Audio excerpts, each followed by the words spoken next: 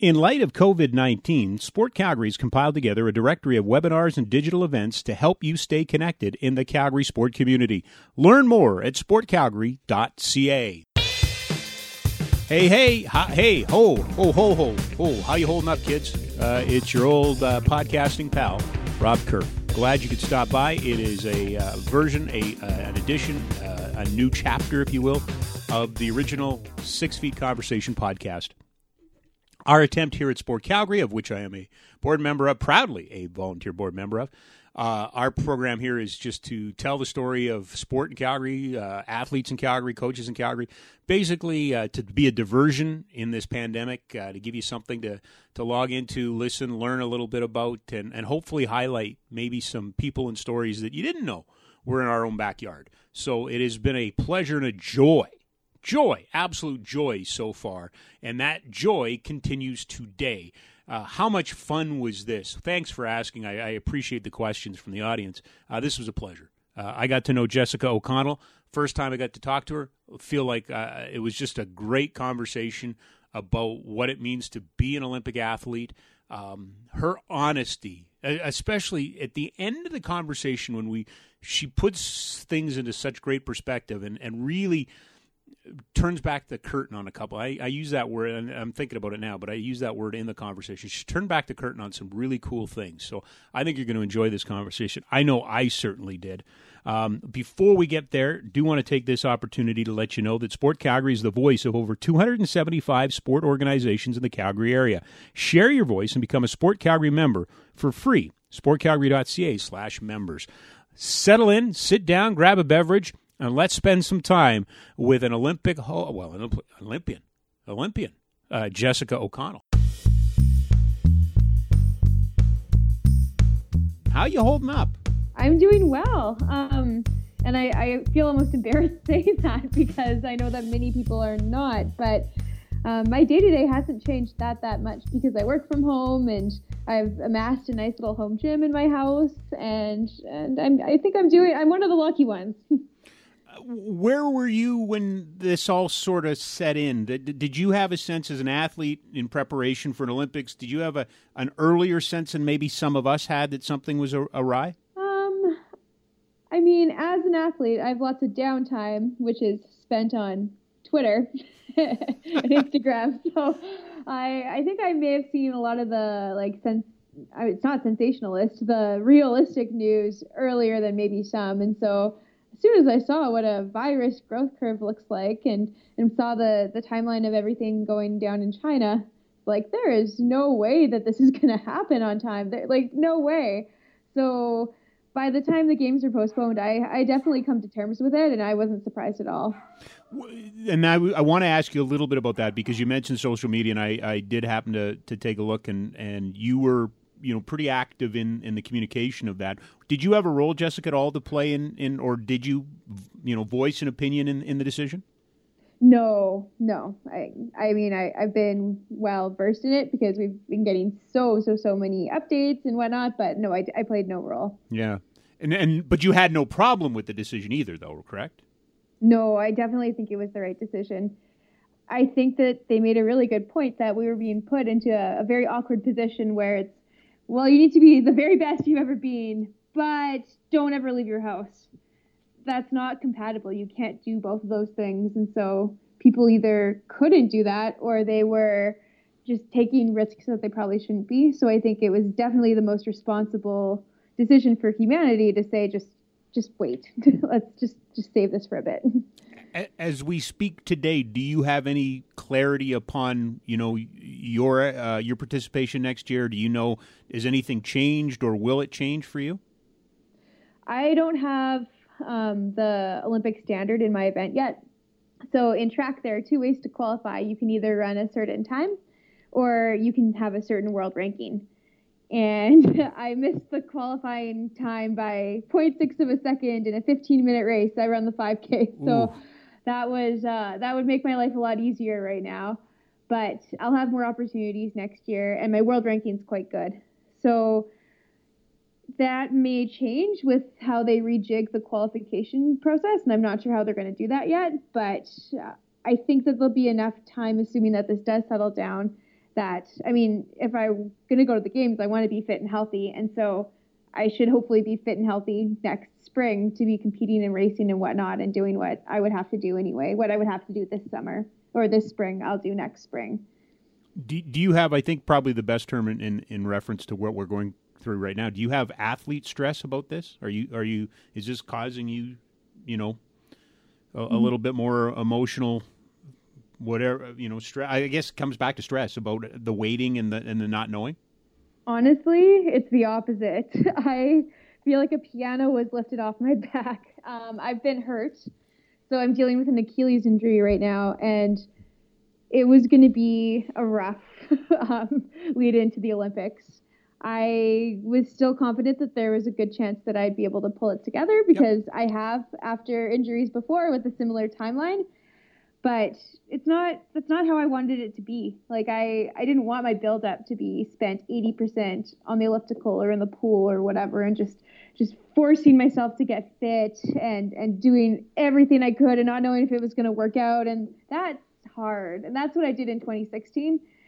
Before the Olympics, I was injured as well with a very similar timeline. And it's not really the fairy tale that people dream of as they prepare for the Olympics. And so I've been gifted this time to heal my injury properly and then build up, and I don't have to rush back. And I feel so lucky that there's this amazing silver lining that I can do it right and do it properly. I have a second chance. The traditional sports interpretation of an Achilles injury is not good. That it's a difficult injury. How did you get it, and what's the recovery been like?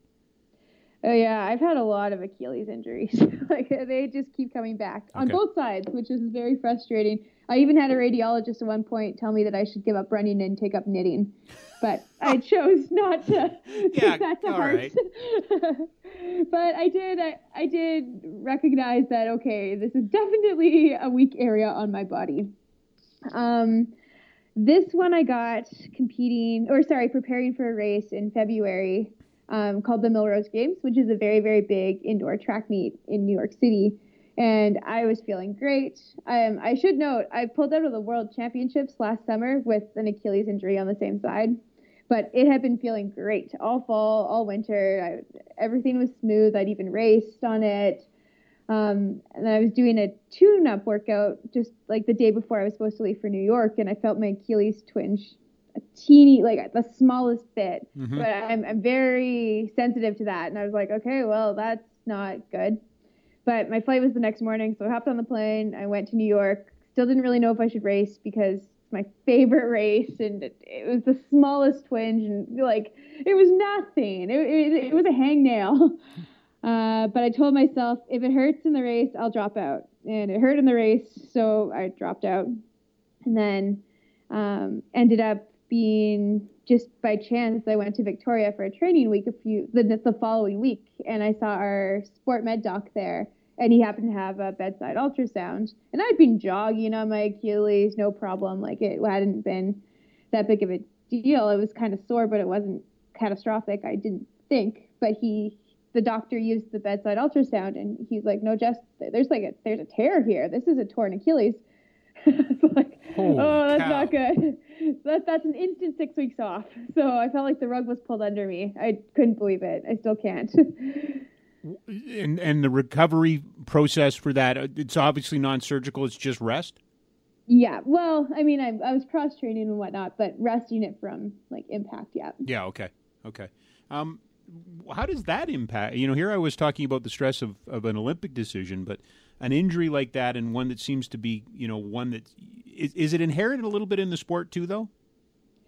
People get hurt a lot in running. I mean, yeah, running injuries are very, very common. Okay. Does it mentally, is that something you deal with? The injury component? Definitely, because my career has been hurt, healthy, hurt, healthy, hurt, healthy. And so the highs are good. I'm able to come back, and I've made lots of world championship teams and stuff between the injuries, but the injuries always come back. And I haven't had a full healthy year ever, I don't think. Maybe 5 or 6 years ago. And that's been really frustrating. I think one of my greatest superpowers is that I have been able to come back from these injuries really, really quickly and been quite fit quite fast after. And I'm proud of that, but it's like constantly throwing duct tape on things. And I'm doing something wrong because then I just get hurt again. So I'm hoping to use this extra time to like really unpack like why is this happening and strengthen little things that I may have missed. I'm like working with my physio and strength coach through like FaceTime and Skype right now, and they've noticed a few things that they never have before. It's like, oh, of course I'm always hurt. My ankles are collapsing almost into the ground. Like we need to fix that before I'll start running again. So this time is so nice because I've never had that. I've always been rushing back for something big. What do? You mentioned you have you could kind of your own gym in house right now. Are you doing any kind of road work? Are you out about, social distancing responsibly, of course, but are you out and about doing any road work? Not yet because I'm still rehabbing the injury, so I'm not at that yet, but hopefully soon. Okay. Why 5,000? Why that particular distance and discipline? It seems to be what I'm best at. When I was in high school, I'd run the 800 and 1500, and the 1500 is my favorite event. I think it's so fun. It's like a game, tactics and stuff, but I don't have as much natural speed as you need to be successful in the event. So I moved up to the 5, and that seems to be my sweet spot. I've never heard of a distance referred to as fun. So why dig down a bit on that for me? Why is the 1500 fun for you? Well, maybe I'm not running it properly because it's not my main event anymore. But it's short enough that it's just over, especially compared to a 5. Like you don't even realize when you're on the last lap, and you can get anything out for a lap. But it's long enough that you can sort of play games with people and race them instead of just like enduring the distance. You're really racing each other. It's way more strategic than longer distance races. I love the fact that you use the term you can play games with them. How much is there in terms of gamesmanship and one-upmanship or getting in somebody's head in terms of a race? Well, maybe not like that because runners are very nice to each other. Okay. So everybody gets along. We're a community? Yeah, honestly, for the most part. But there is a lot of timing your finishing kick. And in track races, no one ever wants to be the leader of the race through the bulk of it because that takes a lot more energy. So trying to position yourself in the field and when you'll time your final sprint is the big thing. How about the 5,000, though? That is your discipline. How strategic is that? How much strategy? Again, you just alluded to it a little bit about not wanting to be the leader, but how strategic is a 5,000-meter race?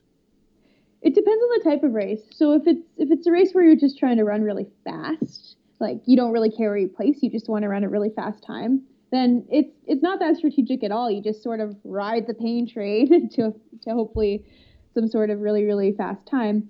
But in something like an Olympics or a World Championship, it's quite strategic because, again, you don't want to be the leader. So often the races will go out quite slow as people sort of play chicken with each other, and then they'll ramp up near the end and where everyone's sprinting. You see that a lot. Yeah. Which part are you better at?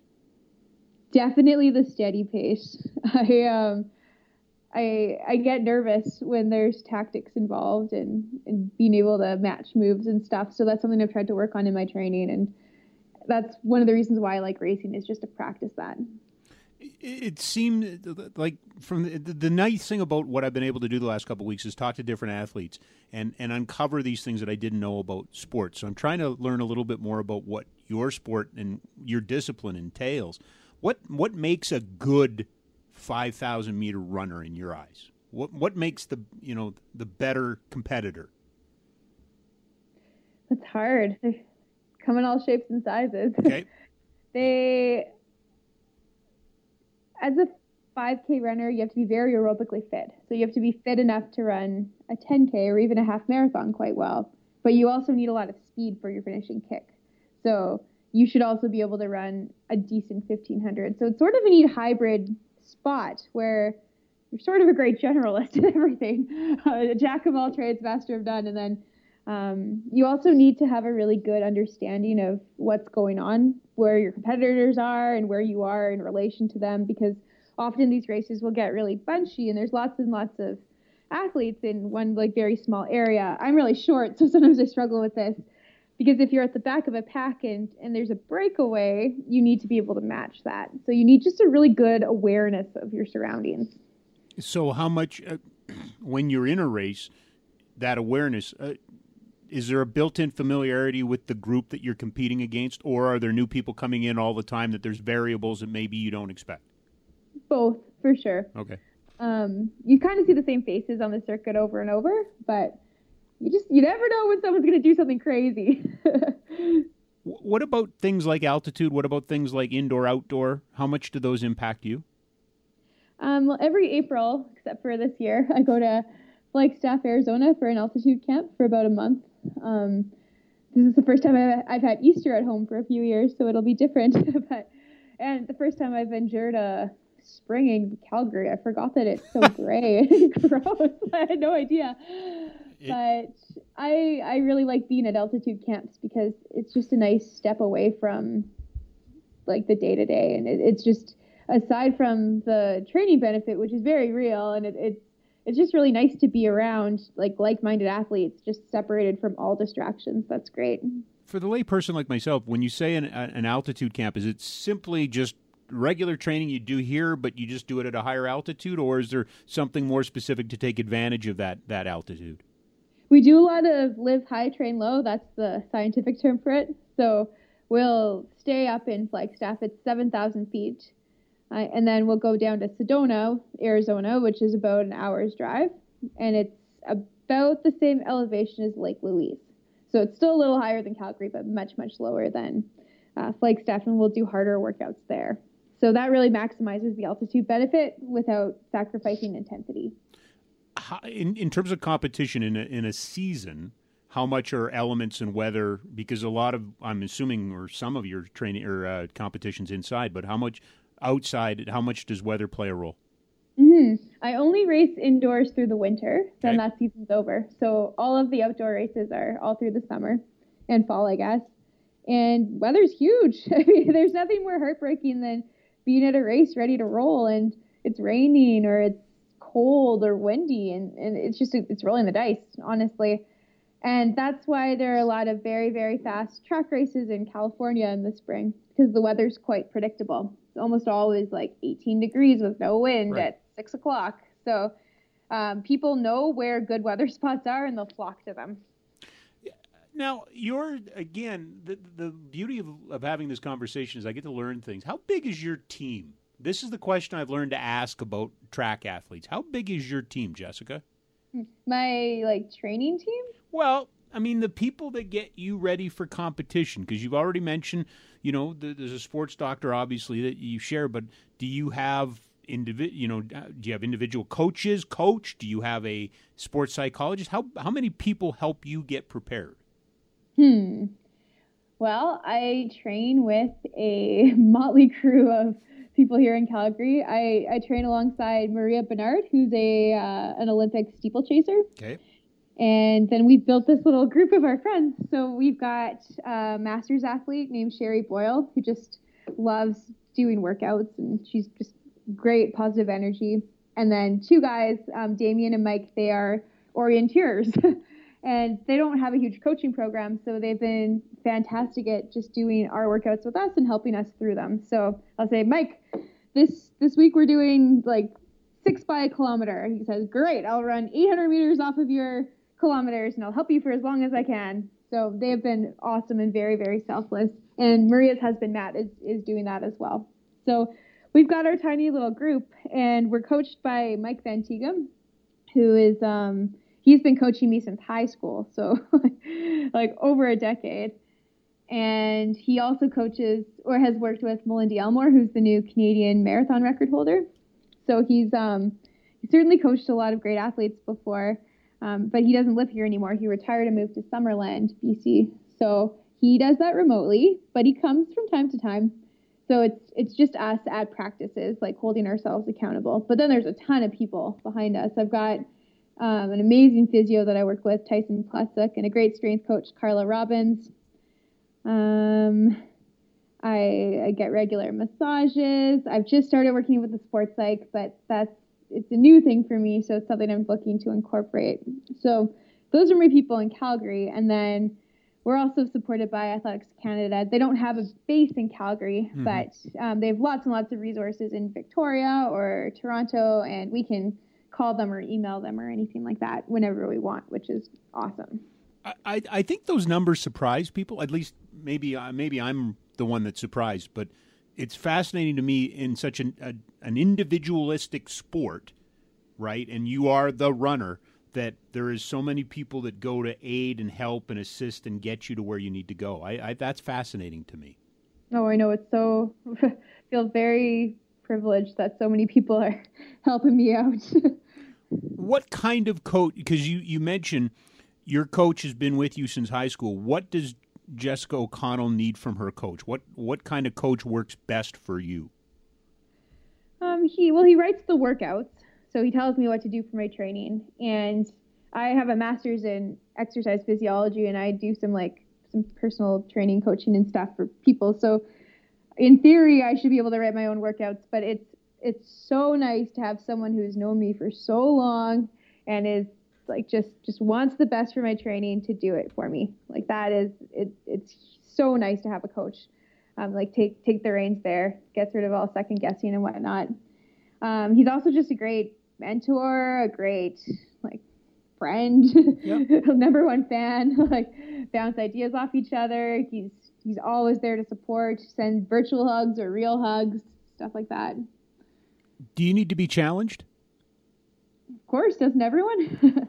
Well, you know what? I don't know. I thought so, but I think now, athletes and I think coaching is broadened to the point where, and I keep using the term, you coach the individual or you coach the athlete.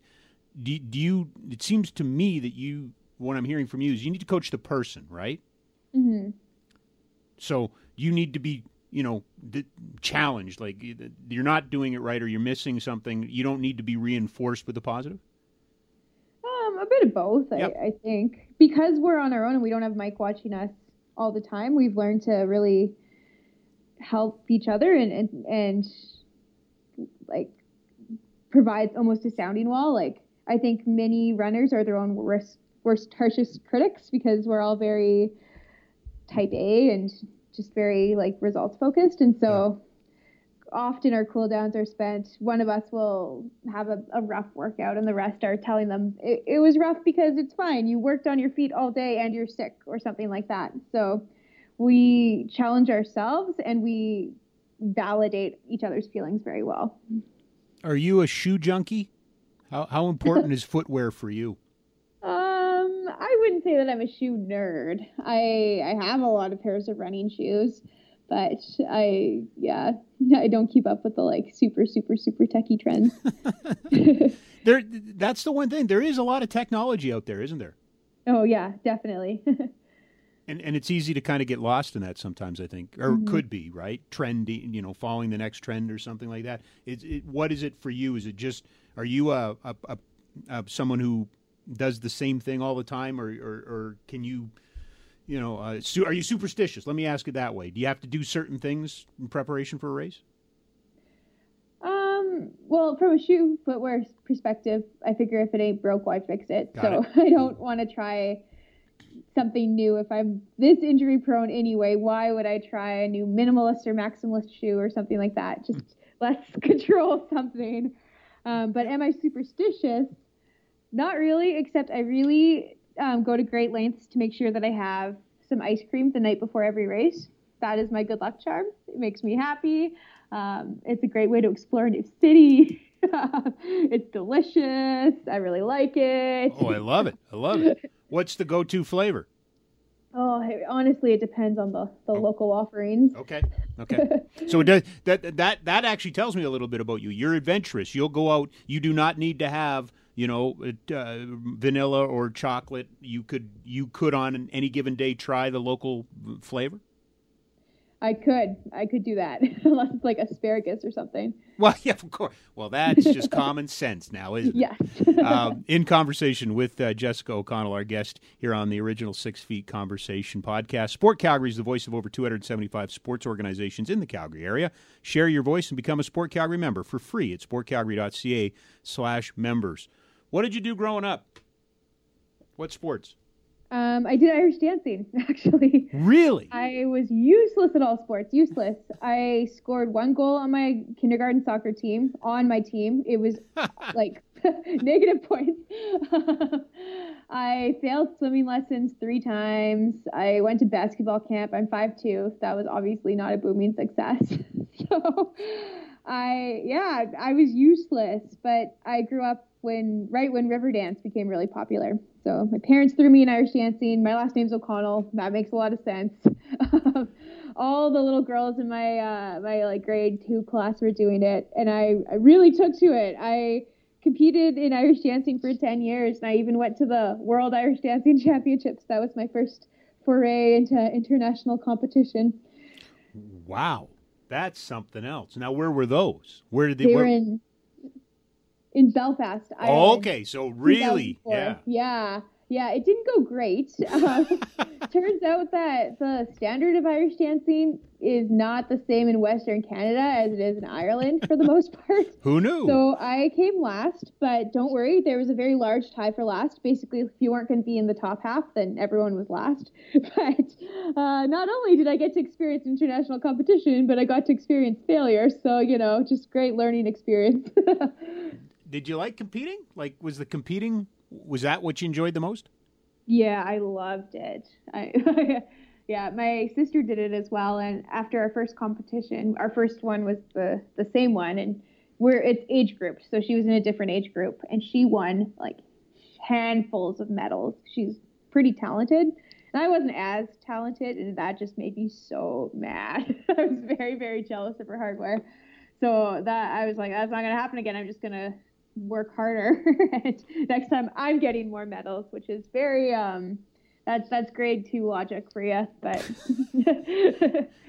so when did you cross over from dance to track? When did that happen?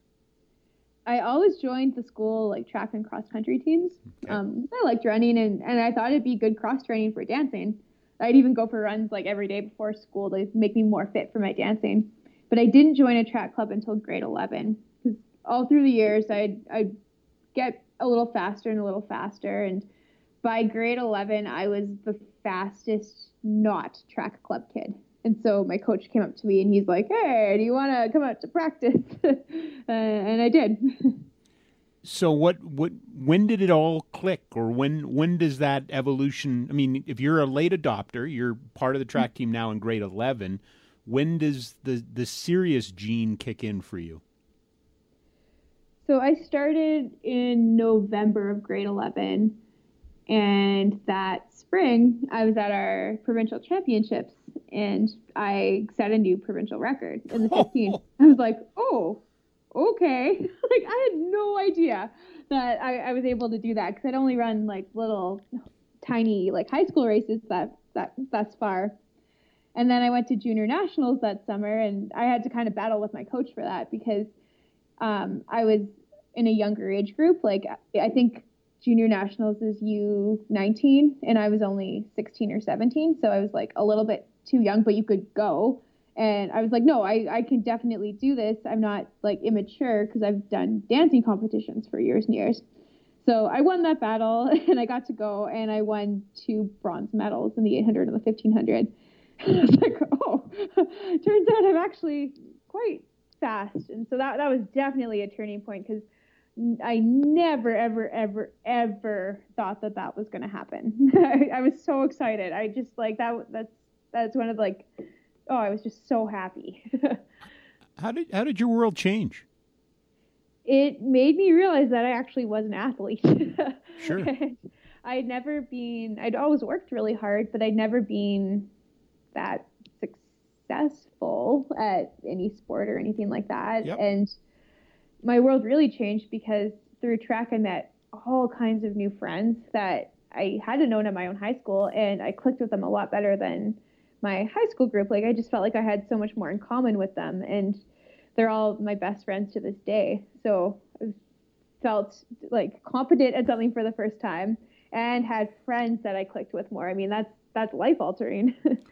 So you find cross country in grade 11. You set provincial records the next, well, half a year later. Mm-hmm. When did you start to get recruited? When did people start coming to you and wanting to work with you? I guess beginning of grade 12. I forget when the recruitment period was for university. I actually reached out to more schools than reached out to me. Okay. Because I think that you're just not on the radar that much as an Albertan. Yep. So they just had never heard of me. And that's how I did most of my American school visits. Am I correct? You went to West Virginia? Yes. Yeah. I did my first year of university in Calgary, and then I went to West Virginia. Okay. So, sorry, I was going to ask you. So you went to U of C. Were you competing at U of C? Yeah. Okay. Yeah. And then I decided to transfer because since I'd grown up in Calgary, I had always wanted to go away for university. And I mean, I stayed at U of C to work with my coach who I trusted and adored. And I was with all my best friends and stuff, but it wasn't the university experience that I had been seeking. Like I had always wanted to go away, and it felt like I was just still in high school. So that's why I chose to transfer. Why West Virginia? What was the attraction to go there? The coach was Canadian. He still is. He's still there. So at the time, there were 6 Canadians on the team. And a former West Virginia athlete was named Megan Metcalf. She is from Edmonton, and she had just competed in the 5K at the Beijing Olympics. And so she'd always been like she wasn't a role model at the time because I didn't know her, but she was like a hero figure. And I did a lot of background research to see if people were still competing after their college career. Were they successful? Were they getting faster? This and that. And I thought that West Virginia was a good fit there. So you're 3 years from joining the high school track team to being in the United States competing at a college. 2 years. 2 years. 2 and a half. 2.5 years. That's a little bit remarkable, isn't it? Like, I love stories like this. I love stories because you know what the world's like now. Early specialization. Geez, we gotta create the next this or that. The fact is that somebody can find their passion and find something and so quickly be rewarded. What was your experience in the NCAA like? It wasn't as easy as the first few years of my training, with my career. Of course, yeah. I was a little blindsided when I realized, oh yeah, this is actually pretty hard. I'd never been injured before, like getting to West Virginia, because I'd only been running for 2 years, and I honestly thought my body was like bulletproof, but I think that's just youth. So once I got to West Virginia, there was just a lot of bad things that happened. I was anemic one year. The next year, I tripped at our like regional national qualifier, fell on my face. That sucked. The next year, I was hit by a car crossing the street, and I dislocated my shoulder, so that derailed things for a while. And then I got my first Achilles injury, my second from last year. So that derailed me for like 8 or 9 months because I had no idea how to deal with it. I had no idea about rehab and like strengthening exercises and this and that. So that was my first big thing. So at the end of the day, I graduated from West Virginia, and I had an okay career. I was an All-American a few times and stuff, but I was not that much faster than when I had gone in. I have missed something, or I didn't ask the question when I should have. When did you find 5,000? When did you, or were you in West Virginia still competing in other disciplines? I think my first 5K was my last year there. Okay, so yeah. So you were doing other distances, or were you? Yeah. Okay. Yeah, the 1,500. Okay, I see. You mentioned before, though, this is a whole conversation about sport, but you did say that you wanted to leave Calgary and go have the university experience. Did you get that? Did you have that university experience away from sport? Yeah, and it was good and bad. I mean, like the West Virginia University is in Morgantown, West Virginia, which is a college town to the core. Like 50% of inhabitants are college students. So it is so different from Calgary, where like at West Virginia, people people shop for their clothes in the bookstore. Like, people's entire wardrobes say West Virginia on them. And they're so proud. You can buy cakes that say West Virginia on them and have pictures of a football field at the grocery store. Like, it's crazy. A little cultish. So, yeah, I guess so. So different than home. And that was very cool. And being on an NCAA team with the same small group of girls was very cool too, because we really were a team, and they're still some of my closest friends to this day. So that was a very neat experience. But the team was very single focused, I guess. So we didn't do a lot of partying and not a lot of extracurriculars and this and that, because they were so focused on running, which is why I was there. But I was expecting to be a little bit more balanced, I guess. Okay. But that's just, it is what it is. Like, I'm sure I could have created that for myself if I'd wanted to, but I didn't. You mentioned you're still friends with a lot of your teammates. Are you an active alum too? I follow the team for sure. Okay. You get through the university experience now. So now we're 5.5 years in as a runner, right? Yeah, Something about that. that. When is Team Canada on your radar? When do you get on Team Canada's radar? Well, I competed for Team Canada before at the World Junior Championships and Pan Am Juniors and U23, things like that. But no big senior teams, not the ones that you see on TV. So when I graduated, honestly, I wasn't anywhere near being a full-time professional runner or anything like that, because I just hadn't improved very much. So I moved home and I started a master's degree in exercise physiology at U of C, because school and sport, I think, are very compatible, because you're sitting and using your brain for one, and you're moving and using your body for the other. Right. And so being a grad student provided funding. I was TAing quite a bit. I got some scholarships. So I was stable in that sense, and then I could continue training as I always had. So I guess this is 2012, 2013, 2014, big breakthrough. I managed to drop my 5K time by 40 seconds or something. Whoa. And after that, I was making senior teams and being what I dreamed of. Where did the 40 seconds come from? I don't know. Okay. I do. No, I do. It was just getting some consistency in for the first time in years and years. I wasn't hurt every 2 months. I wasn't getting hit by cars, and I wasn't anemic. And I think that I responded to my current coach's training a little bit better than I did in West Virginia, where we did a lot of mileage, but I was often very tired, and I just didn't know that maybe I needed a bit more intensity and maybe a few more rest days. I wasn't good at reading my body. So. Okay, so now Team Canada is part of the. Obviously, the Olympics are becoming a focus, right? Mm-hmm. Tell me about your journey to 2016. Is it a fairy tale? Is it work? How do you describe getting to represent our country in Rio? Not a fairy tale.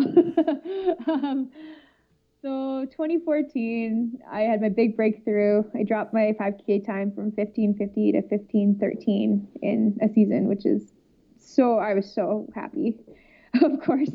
And then in 2015, I again lowered my 5K time. My season started out great. A couple good races. I went over to Europe to do this really neat race circuit, which was that was the dream, racing all over the world and, big stadiums and diamond leagues and stuff. It was so fun. And then I came home and I was at a practice and my Achilles twinged. This sounds kind of familiar.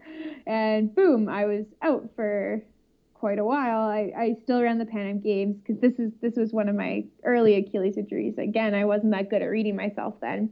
So I ran Pan Am Games. I was in a ton of pain, then took the next 4 or 5 months off to rehab. Came back early 2016, somehow managed to qualify for the World Indoor Championships, because again, I'm very good at coming back from injuries really quickly, but then they happen again. So around the World Indoors, that was great experience, gave me some more international experience, which I was lacking at that time. And then ended up pulling my calf in the spring.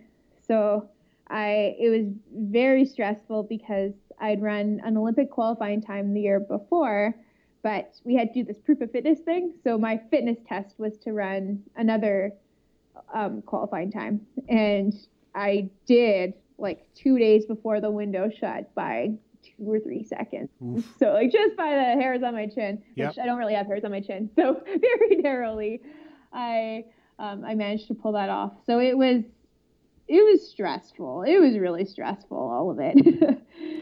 What was getting there, though? I mean, when you arrived, when you're part of that, what was the feelings that were going through your head, Jessica, that, you know, here you are in 2016 in Rio de Janeiro with Team Canada? What were you thinking?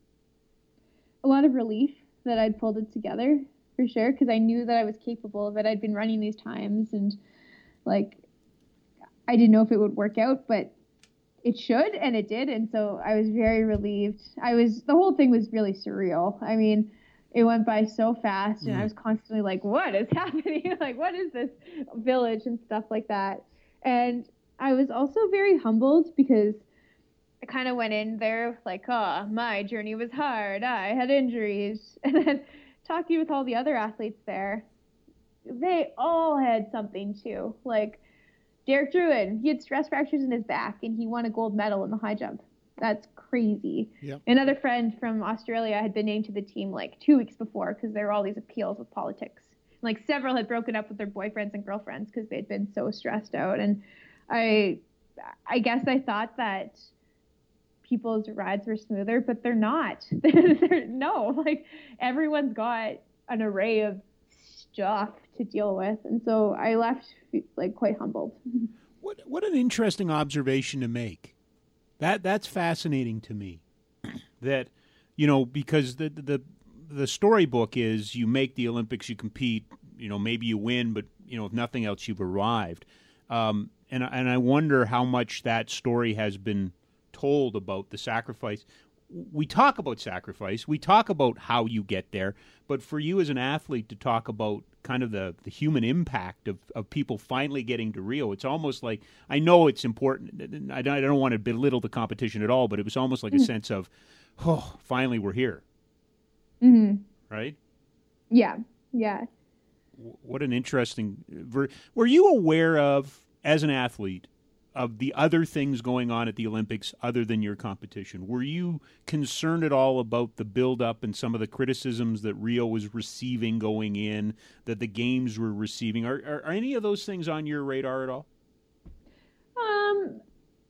There was a degree of like heavy-heartedness knowing that we're in a very poor country and we're only making it poorer by hosting this very large event. Yeah. And a degree of anger hearing like the extravagant per diems and stuff that the IOC members are getting, and just the corruption within the IOC.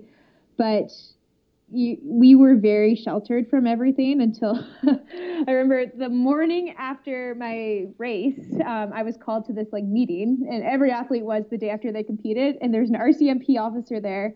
He was kind of like, okay, bubbles burst. So this is like, someone was mugged here, so don't go to this beach. And then this is like kind of a hot spot for some like pickpocketing, so don't go here. And like, there's no major crimes, but So we were very sheltered from reality until after, and then much more aware and much more able to explore Rio and what it had to offer. The other question that I'd like to ask you about that experience was, how aware were you as a female athlete of the success that women were having for our country and the story that it was back home? It was so cool. Okay.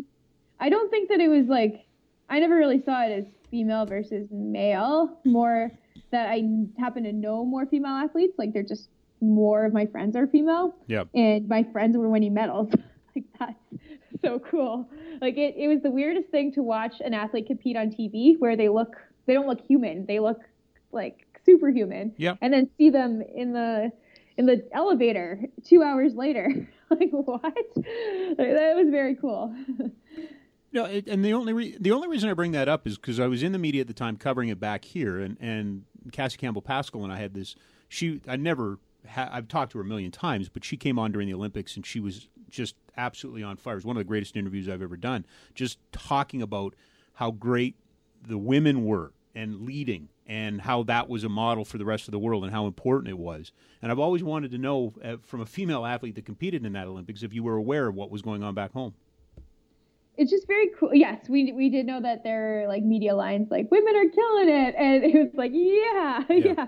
And it's very cool when you see a friend win a medal and you're like, they did that, and it makes it feel, I mean, I like, to be completely honest, I will never win an Olympic medal, but it makes it feel like more of something that's in the realm of possibilities, which is very, very cool. Why do you say that?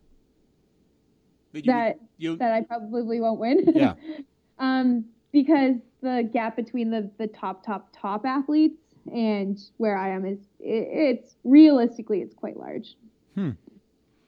Is that difficult to come to grips with? Is that something that you would have said 4 years ago? No. The very top of the field is so good. And there's a very big, there's a span of ability in the 5K. It's quite wide. But that doesn't mean that it's not meaningful to me by any means. It's like maybe my goals are to make a final or to be top 10 or top 8. And that's what I believe is in my realm of possibility. And that's still very, very, very meaningful to me. No, and listen, I really appreciate the honesty about this. And I think it's educational to a certain extent for people on the outside who are just casual observers of sport or the Olympics or whatever, that they go, well, everybody, no, you're being realistic and the adjustment of your goals are just as important, aren't they?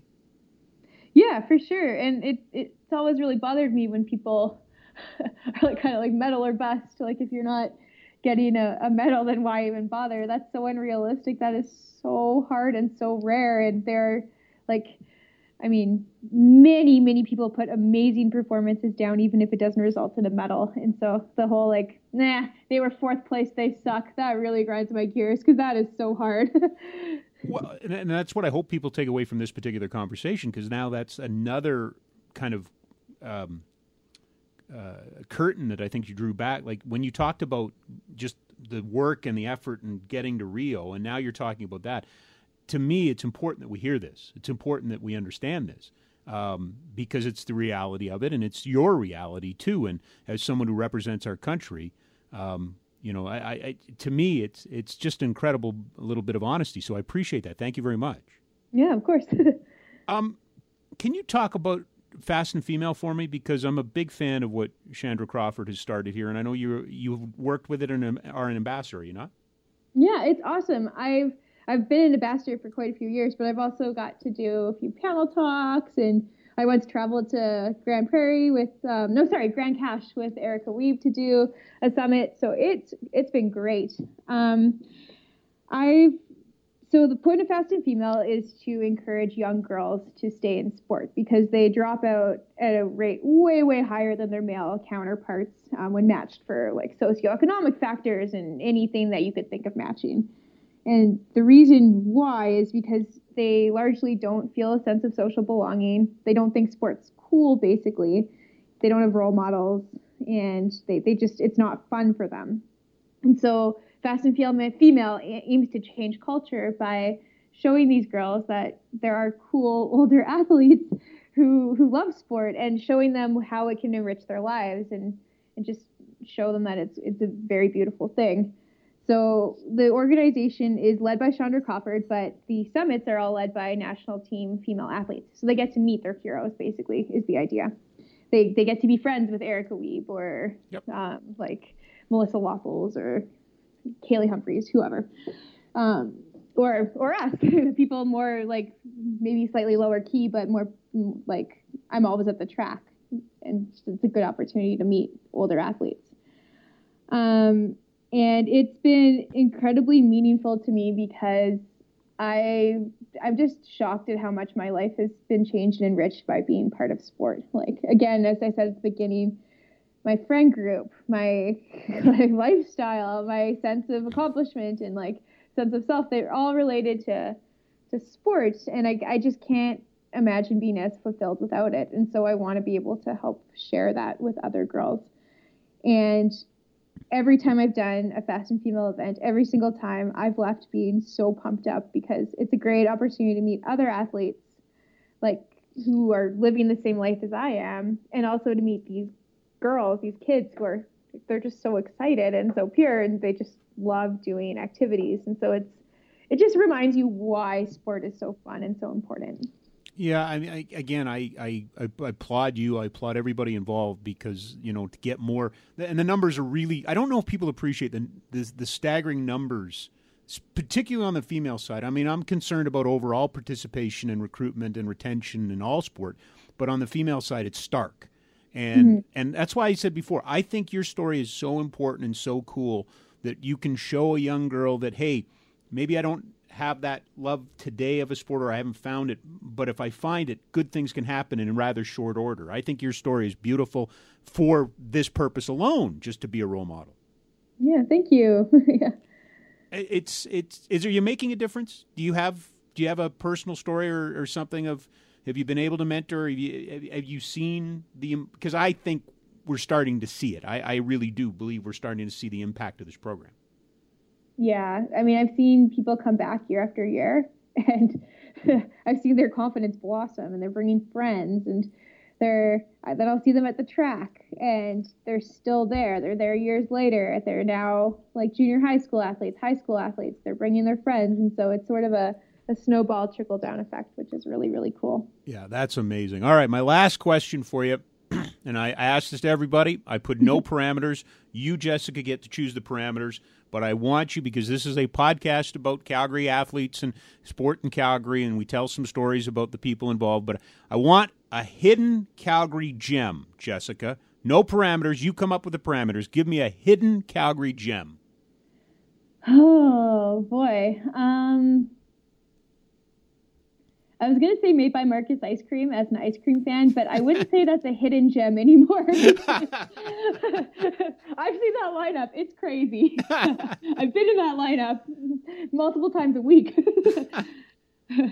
I'd say Nose Hill. Nose Hill Park is awesome. It's like being in the city, but you're out of the city. It's a great place to go right now because it's so big that you can easily socially distance without having to, like hold your breath as you pass someone, because you probably won't pass that many people. There's lots of wildlife on it. It's awesome. You will probably will be interested to know that was Katrina LeMay Doan's hidden gem too. Really? Yes. So that's funny. Great minds think alike, clearly. We're talking about Made by Marcus, right? Right. We'll go with that. I can't tell you how much fun this has been, Jessica. Thank you so much. And I really do appreciate the honesty. I loved where you went and where you took us on your journey. It's fantastic. And we wish you, of course, speedy recovery here and the best of luck in the coming year. But thank you so much for spending some time with us today. Yeah, of course. No worries. That right there, folks, was a fun conversation. Jessica O'Connell, as honest as an athlete can be, her reality, her perspective on it. She never shied away from anything, never didn't want. I thought it was awesome. The part about the cost on people to get to the Olympics in 2016, even before it started, and the reality of what was going on there, and even her own reality of where she sees herself in her own sport, the 5,000 meters. Just wonderful conversation. Really appreciate Jessica, her honesty, and it was a fun chat. Thanks to her, thanks to you. If you've missed out, who we've had Tom Higgins on this program, Jesse Lumsden, and Randy Chevrier. So there's 3 football guys right there. Plus, we've done the hockey guys, Peter Marr, Peter Labardius. We had all the Peters, really. Peter Marr, Peter Labardius, and Al Coates, to name a few. We've had comedians, Trent McClellan, who else? George Canyon, Cassie Campbell-Pascal, Sandra Persino. Holy cow, have we had a lot of great guests. Make sure you're checking out and subscribing at Spotify or Apple, used to be iTunes, but Apple Podcasts, and you'll never, ever miss an edition of the original 6 Feet Conversation podcast, brought to you by SportCalgary.ca.